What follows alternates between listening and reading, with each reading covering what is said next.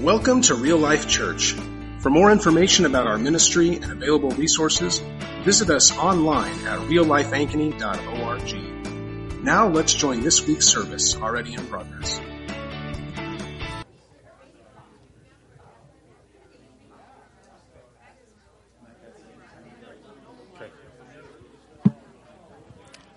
Good morning. We're going to get started now. This morning I'm going to be reading Isaiah 48, and anxious to hear Josh's message this morning from the Lord. Hear this, O house of Jacob, who are called by the name of Israel, and who came from the waters of Judah, who swear by the name of the Lord and confess the God of Israel, but not in truth or right. For they call themselves after the holy city, and stay themselves on the God of Israel. The Lord of hosts is his name. The former things I declared of old. They went out of my mouth, and I announced them. Then suddenly I did them, and they came to pass. Because I know that you are obstinate, and your neck is an iron sinew, and your forehead brass. I declare them to you from old. Before they came to pass, I announced them to you. Lest you should say, my idol did them, my carved image and my metal image commanded them. You have heard, now see all this. And will you not declare it? From this time forth I announce to you new things, hidden things that you have not known. They are created now, not long ago. Before today you have never heard of them, lest you should say, behold, I knew them. You have never heard, you have never known. From of old your ear has not been open. For I knew that you would surely deal treacherously, and that from before birth you were called a rebel. For my name's sake I defer my anger.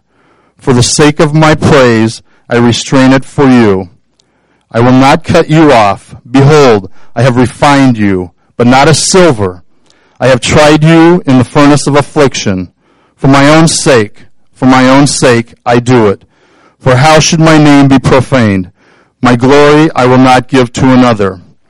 Listen to me, O Jacob and Israel, whom I called, I am he. I am the first, I am the last. My hand laid the foundation of the earth, and my right hand spread out the heavens when I called to them. They stand forth together. Assemble all of you and listen. Who among them has declared these things? The Lord loves him. He shall perform his purpose on Babylon, and his arm shall be against the Chaldeans. Even I have spoken and called him. I have brought him, and I will prosper in his way. Draw near to me. Hear this. From the beginning I have not spoken in secret. From the time it came to be, I have been there. And now the Lord God has sent me, and his Spirit. Thus says the Lord, your Redeemer, the Holy One of Israel. I am the Lord your God, who teaches you to profit, who leads you in the way you should go. Oh, that you had paid attention to my commandments. Then your peace would have been like a river, and your righteousness like the waves of the sea. Your offspring would have been like the sand, and your descendants like its grains. Their name would never be cut off or destroyed from before me. Go out from Babylon, free from Chaldea. Declare this and shout of joy. Proclaim it. Send it to the end of the earth. Say, the Lord has redeemed his servant Jacob. They did not thirst when he led them through the desert. He made water flow for them from the rock. He split the rock and the water gushed out. There is no peace, says the Lord, for the wicked. Father, thank you for this day that you've blessed us with. Father, thank you for this time.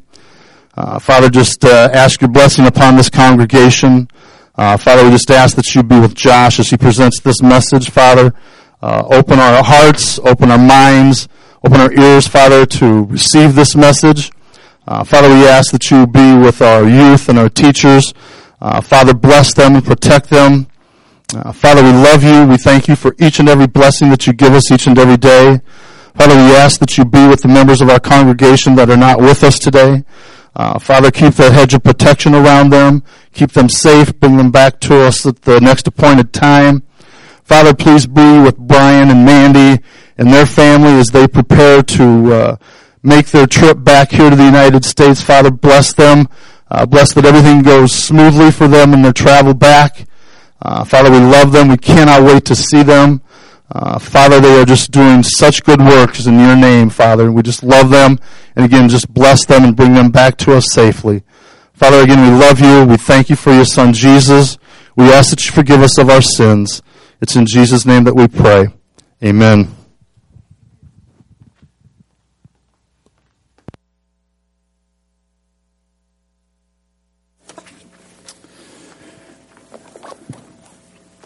Good morning.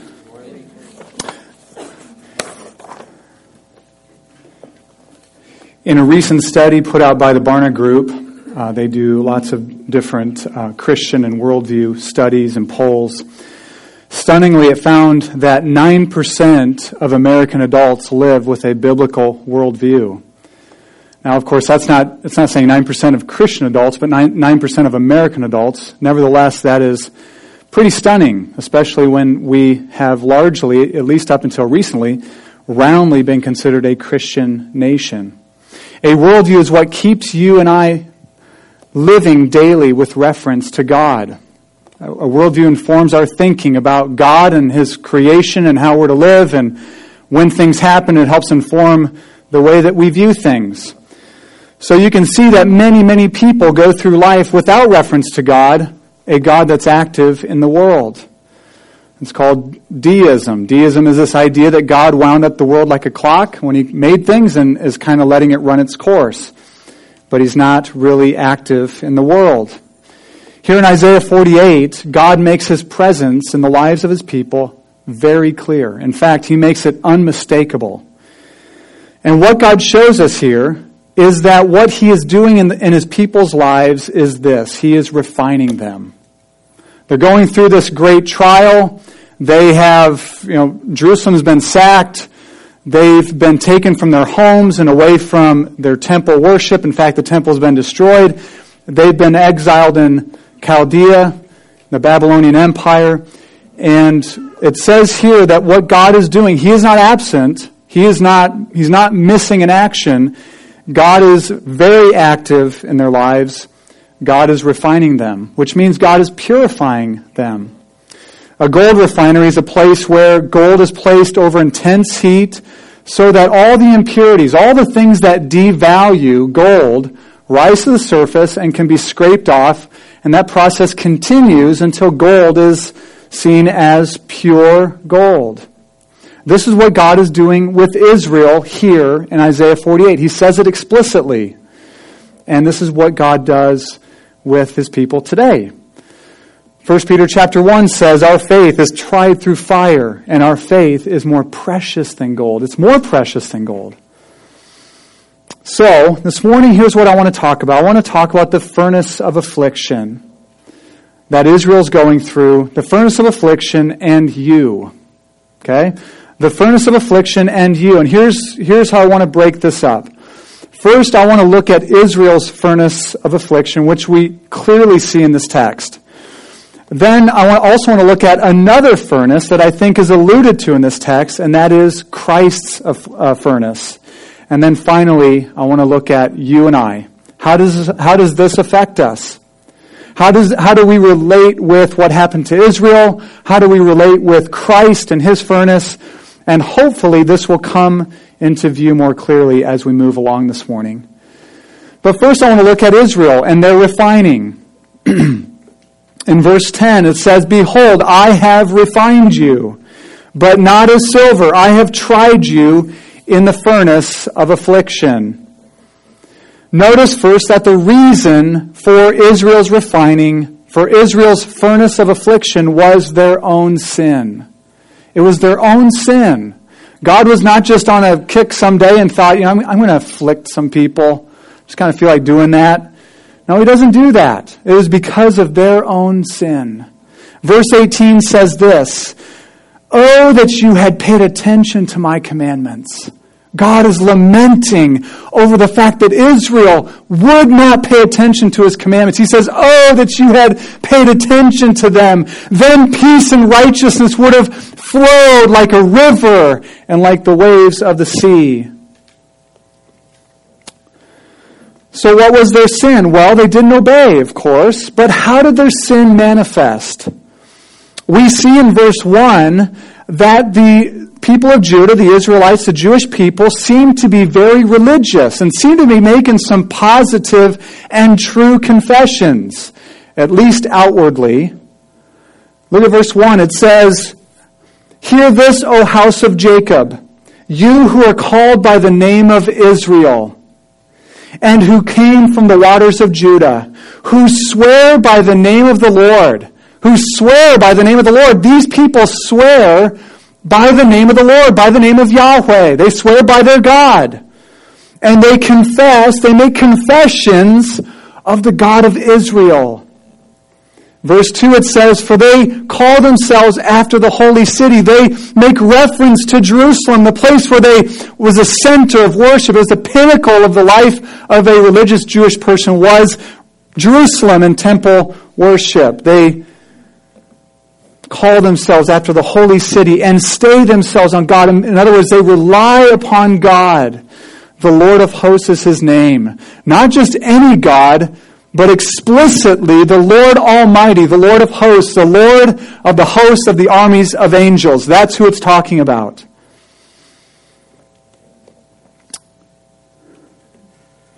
But at the end of verse 1, it says this.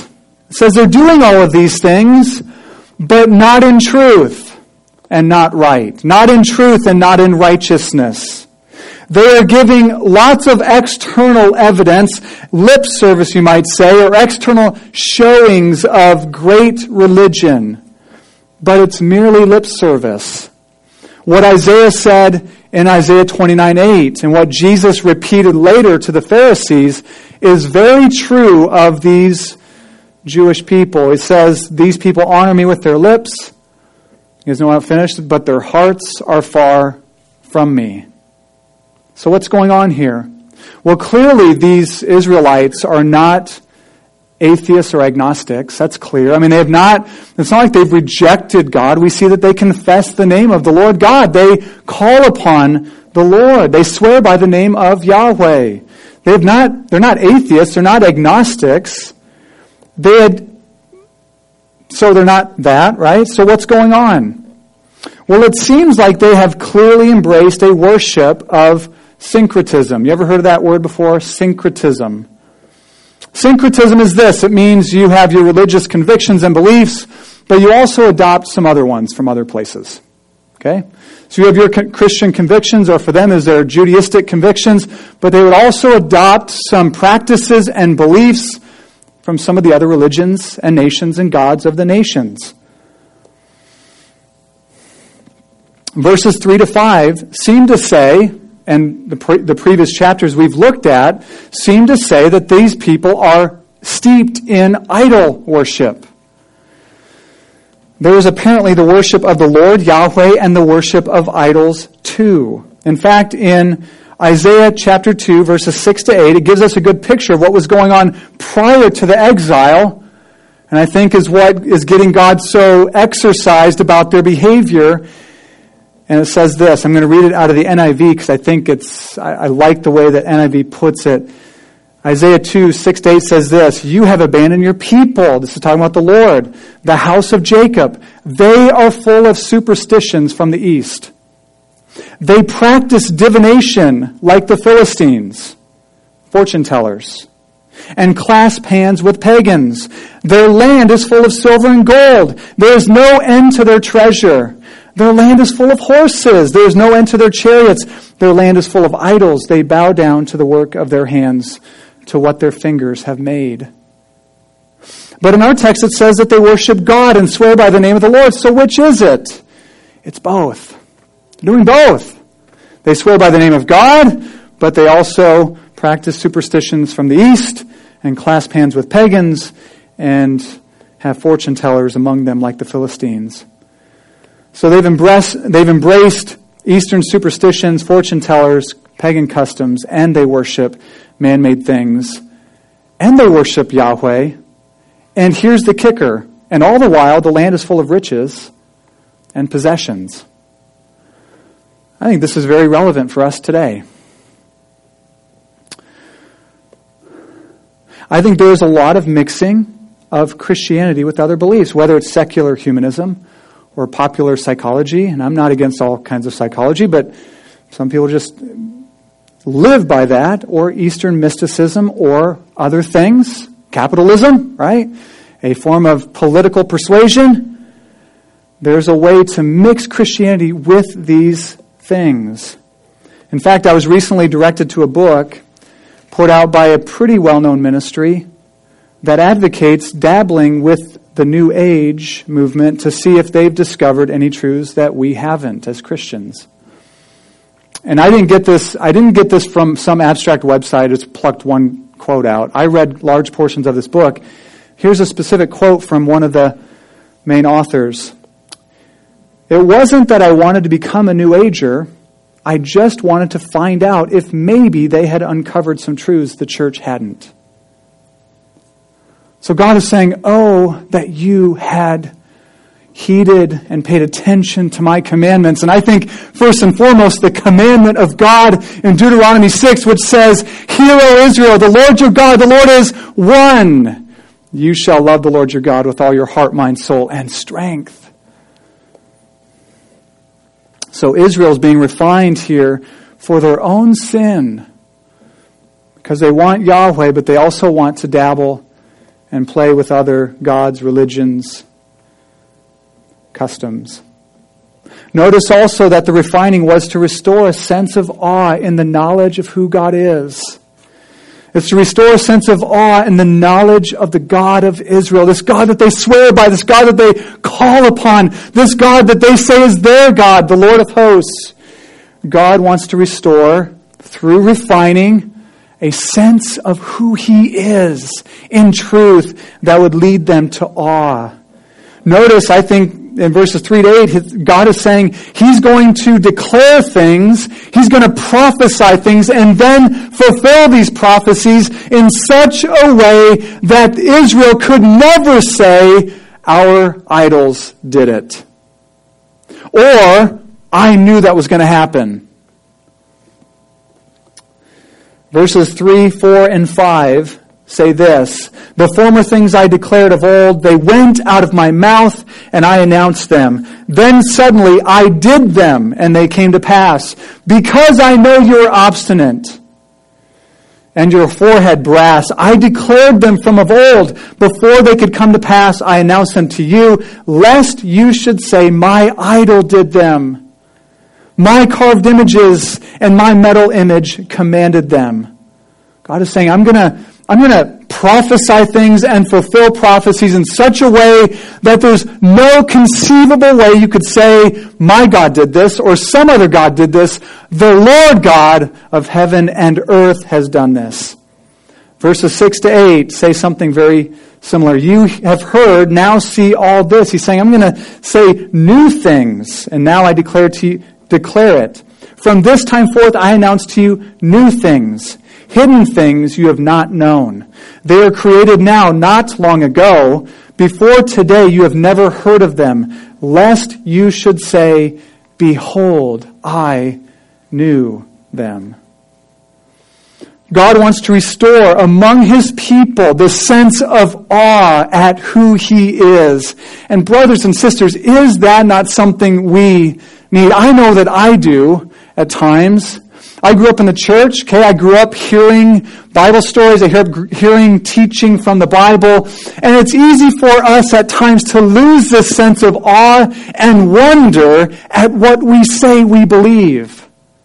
Who this God is that we say we worship here when we gather together.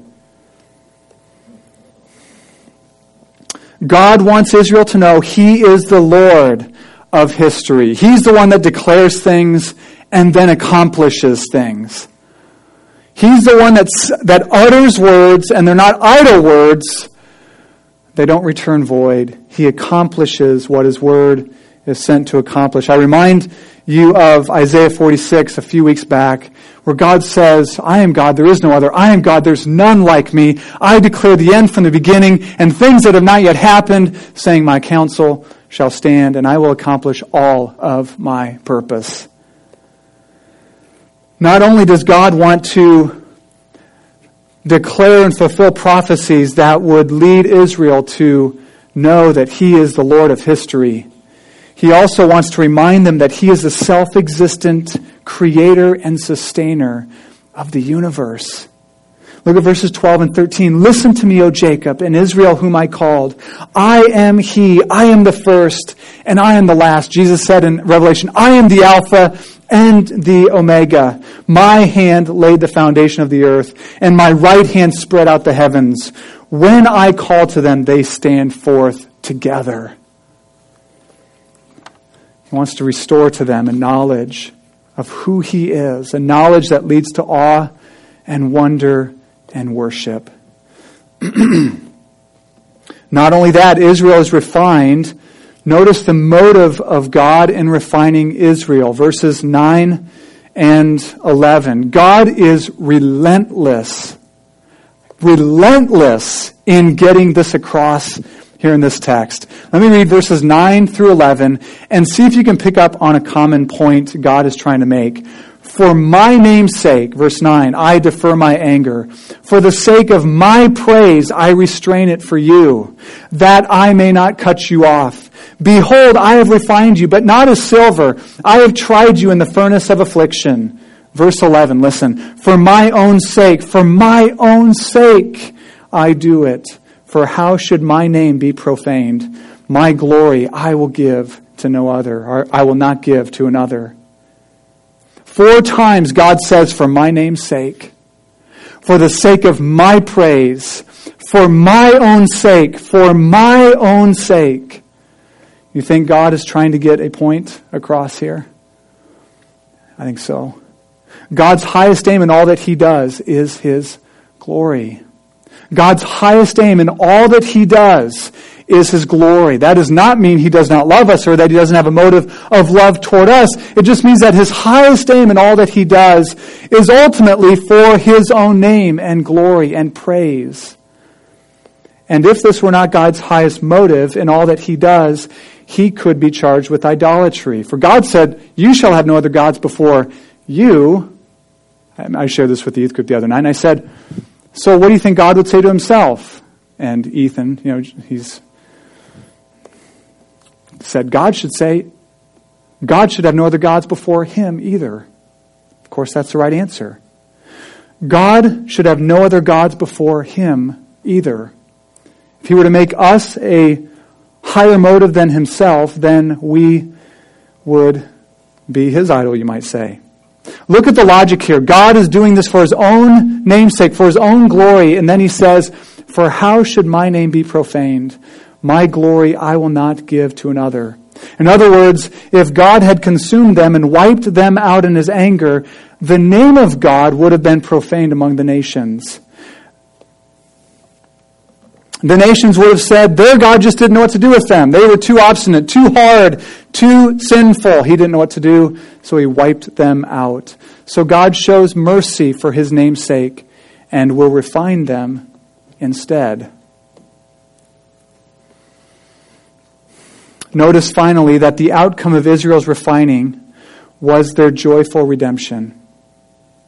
It's their joyful redemption. Because God did this for His own name's sake, you know what it meant for Israel? Joy and redemption and freedom. Verses 20 and 21. Go out from Babylon, flee from Chaldea. Declare this with a shout of joy. Proclaim it, send it to the end of the earth. Say, the Lord has redeemed His servant Jacob.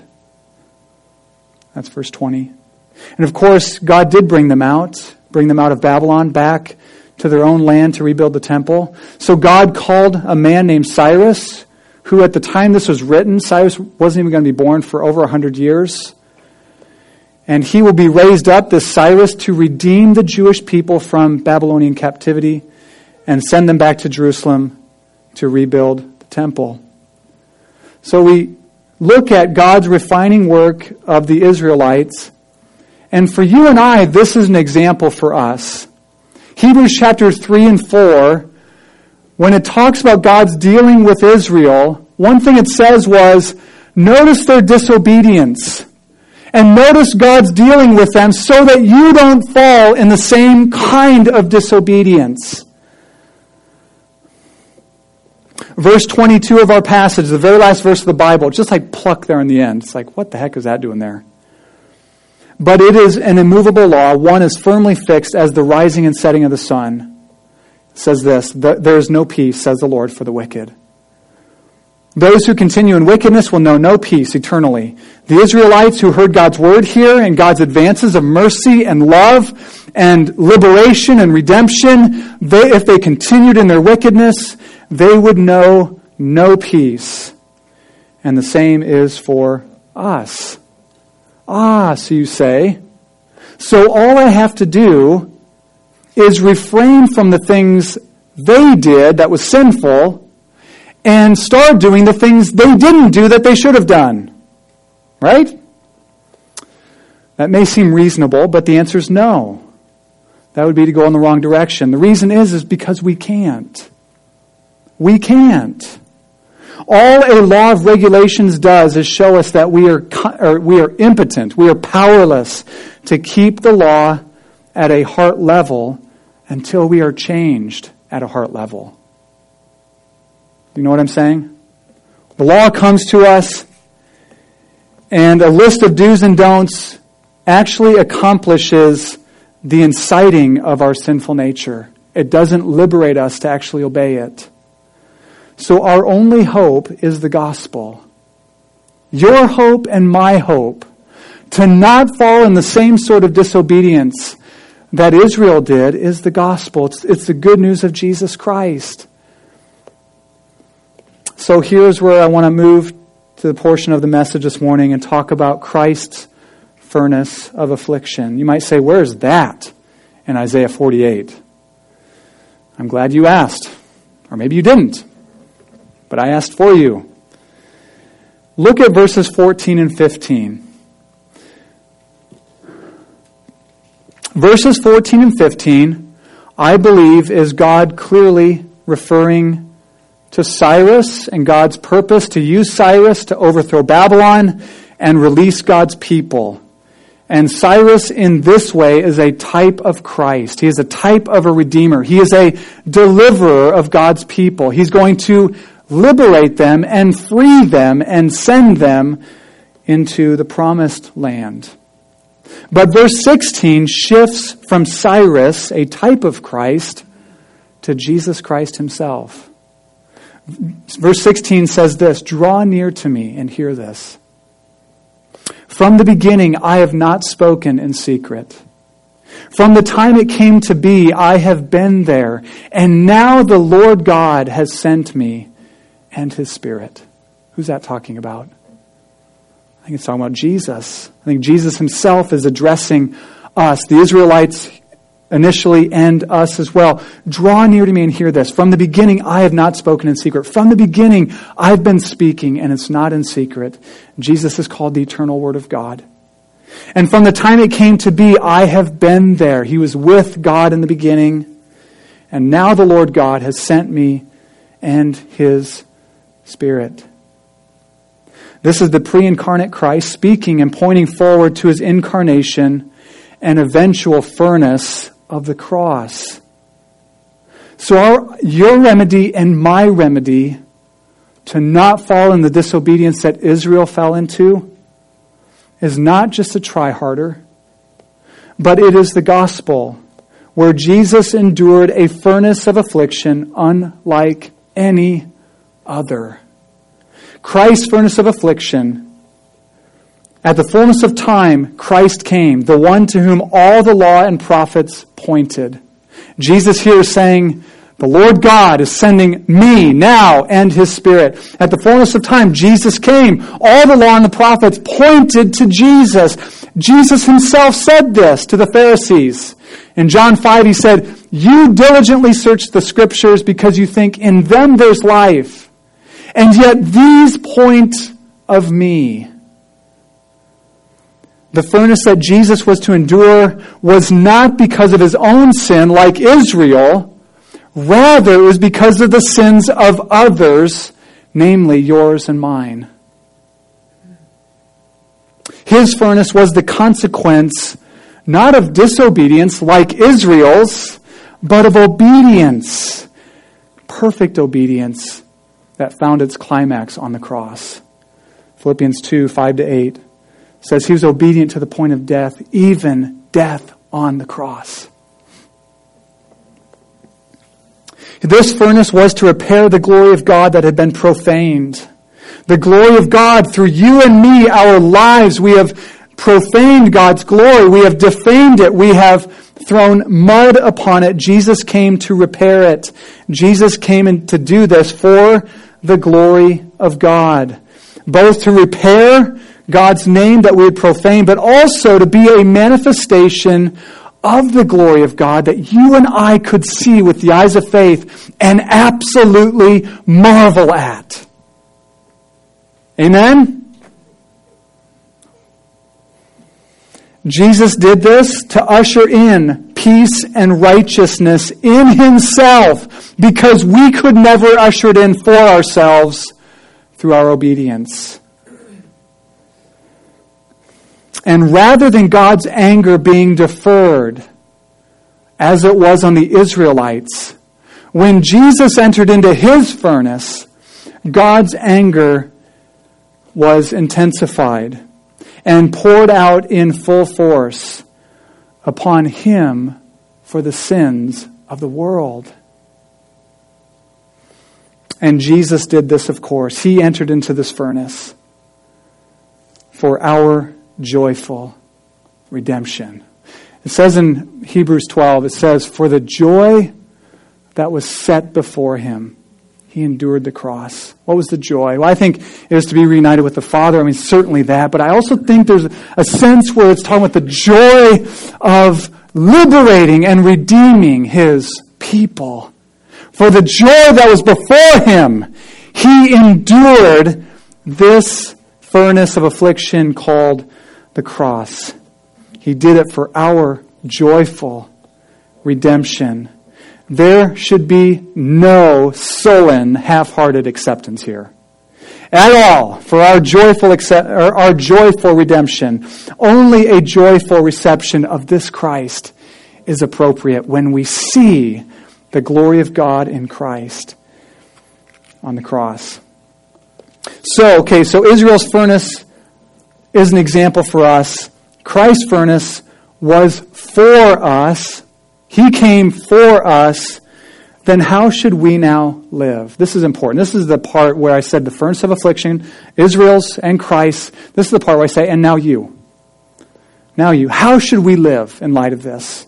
Or if I could put it this way, in light of Israel's disobedience and Christ's obedience, how should we now live? How should we live? How should we change our thinking and leave here determined to live differently? I have 4 things I want to close with this morning. First, you should make it your aim to grow in the knowledge of God. God was interested in Israel, their pure worship in Him. He didn't want them giving their hearts to Baal or to the superstitions of the East. He wanted their hearts fully, completely for Him. The eyes of the Lord search to and fro, seeking those whose hearts are full or true or complete toward Him. So grow in your knowledge of God. John Owen, the great Puritan, said, the ignorance of the knowledge of God is the cause of every other sin. Let me say that again. The ignorance of the knowledge of God, listen, we're all ignorant in ways, okay? But the ignorance of the knowledge of God is the cause of every other sin. So grow in your knowledge of who God is, but do it in a particular way. Do it in a way that keeps the gospel at the center, right? We don't want to just say, okay, I'm going to try to do better than the Israelites. We want to look at the Israelites, we want to behold Christ, and we want to do this in a way that keeps the gospel at the center. So we draw near and look to Christ. Jesus Christ came into the world to give the light of the knowledge of the glory of God in His own face. Jesus Christ came to show us what God is like. 2 Corinthians 4 and 6 say this. Jesus said to Philip when Philip was asking him to show him God, essentially, he said, Jesus, show us the Father, and everything will be just fine with us. And Jesus said, have I been with you so long, Philip, now 3 years, that you don't know me? If you've seen me, you've seen the Father. If you've seen me, you've seen God. Or the way Paul puts it in Colossians 1, verse 15, Jesus is the image of the invisible God. We worship an invisible God, but Jesus came, dwelt among us, put on flesh, right? Became a man, fully God, but took on humanity. He is the image of the invisible God. If we think we know God apart from Christ, we've been duped. We've been fooled. We don't know God apart from Jesus. He's come to show us what God is like. But also, I would challenge you not to truncate God by taking the nice things Jesus says in some of the Gospels and saying, that's God, and rejecting everything else. So grow in the knowledge of who God is by looking to Jesus Christ, who was sent, we see in verse 16 of our text, by the Father for the purpose of redeeming mankind.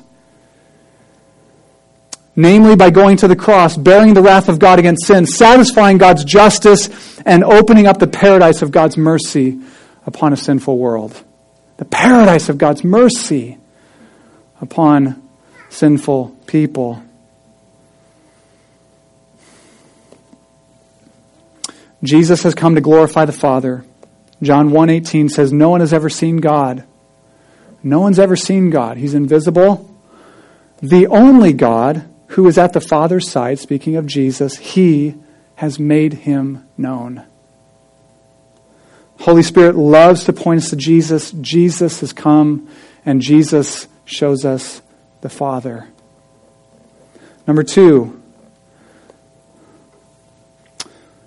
submit yourself to God's loving discipline when you find yourself in the furnace of affliction.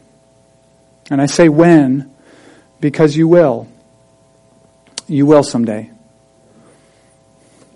Some here today find themselves in it right now. And you can't imagine it getting any hotter than it is. And I say submit to God's loving discipline, God's fatherly, loving discipline. But do it in a gospel-centered way. Do it by keeping the gospel central. Draw near and look to Christ. He took the punishment your sins deserved. And so any difficulty we're going through and God is refining us, it is not as punishment for sins. Jesus took that for us. All of God's dealings with you and I are for our good and out of His love. Period. Jesus has settled it. It's done. By looking to Jesus, we see that God is for us now and forever. So that when we're encountering affliction, a furnace of affliction, we can see a loving Father caring for us, working in our lives for our good and for His glory and out of love for us. So in other words, have the attitude of the writer of Psalm 119, who penned these words 3 times in about 8 verses. He said this, before I was afflicted, I went astray, but now I keep your word. Verse 71, it is good for me that I was afflicted, that I might learn your statutes. In verse 75, I know, O Lord, that your rules are righteous and that in faithfulness you have afflicted me. Hebrews 12 says that the Lord disciplines those He loves, and those who are not disciplined, they're illegitimate children because they're not His. They don't belong to Him. So what's the point? God refines, He disciplines, He purifies, so that we might reflect His nature more and more, so that we might grow in likeness to Christ, so that we might bear the peaceful fruit of righteousness, it says in Hebrews 12, in the context of God's discipline. Furthermore, Christ himself promises to be with you, whether you are afflicted by your own sin, or maybe it's not directly related to your own sin. Christ is with you. Psalm 23, the Good Shepherd, who is Jesus, says, even though I walk through I love how it says, it doesn't say if I walk through, it says, even though I walk through the valley of the shadow of death, or I think NIV says the valley of deep darkness, I will fear no evil, for you are with me. Number 3, walk in obedience to God. Walk in obedience to God. It's amazing how many professing Christians see obedience as optional. See obedience as, well, if I feel like it, or if I get woken up in the middle of the night and God tells me to do something, then I'll obey. But just obedience just daily obedience to God. Be deliberate about obeying God, but do it in a particular way. I'm saying this for each of my points. Do it in a way that keeps the gospel central. Obedience takes on an entirely new meaning when in relation to Jesus Christ and the gospel. You might say, how? Well, our natural bent is to obey in order to get God to bless us, or like us, or be nice to us, or accept us. But that is the opposite direction that the gospel takes us in. The gospel says this: through Jesus Christ, through looking to Christ and trusting in Him, through Him alone, through Jesus alone, His obedience alone, you are accepted, you are righteous, you have peace. Therefore, obey. See the difference? One is I obey, I try to do my best, I'm doing my best so that God, now will you accept me, now will you receive me, now will you give me righteousness and peace. The other says, Jesus has accomplished all of that for you because you never could on your own, and since He accomplished it for you, and now you're accepted freely through Jesus Christ, obey God. Obey God from a new heart, with a brand new heart, with brand new motives. But again, obedience is not optional. So don't think I'm saying wait until you feel like obeying, but rather walk by faith, which is to live a life of obedience today. And I don't mean obey your own internal intuition that you say is God. I believe God, the Holy Spirit, speaks to us, gives us impressions and thoughts and words, and I'm not saying we don't ever follow those. Of course we do. But I have something else in mind. My sights are set in a different direction, and it is what is central to the Great Commission that Jesus gave. I'm thinking of these words: teach them to obey all that I have commanded.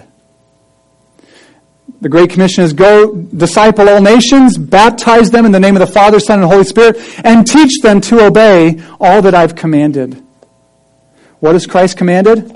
We have the words of God here in the Bible, here in the Scriptures, that are authoritative, that are clear, and that are binding upon the conscience of every Christian. Walk in obedience, because God has already accepted you in Christ. Number 4, leave the prisons of sin and the world behind. And don't do it reluctantly. Don't do it with a chip on your shoulder. Do it shouting with joy. Okay? No sullen freedom here. You don't have to bite your upper lip, stiffen your lip and try to grunt through this. Jesus Christ has overthrown the prison wardens of sin and the devil. He's done it. He has opened the prison doors, your prison doors, and He has shined into your dark dungeon the light of the gospel, the light of His very glory. This is if you are a believer in Christ. Your Redeemer has done all of this. And now he says to you, he says this to you today, draw near, listen to what I've done, look at what I've done, accept it, rejoice in it, and walk out of prison. Do it now, because if you wait till tomorrow, you may decide not to. Do it now, do it today. And as you leave this prison, and this is a daily thing, right? We walk with Christ daily. As we leave this prison of sin in the world and we decide to do this, there is a clean break, there is a time where we leave it, but then it's a conscious daily reality we live in. And when we do this, you will find the new road that you're walking on, incidentally, Jesus calls it the narrow road, is challenging to be sure. There are challenges there you won't face if you want to be on the broad path. Okay? But it's a path full of life.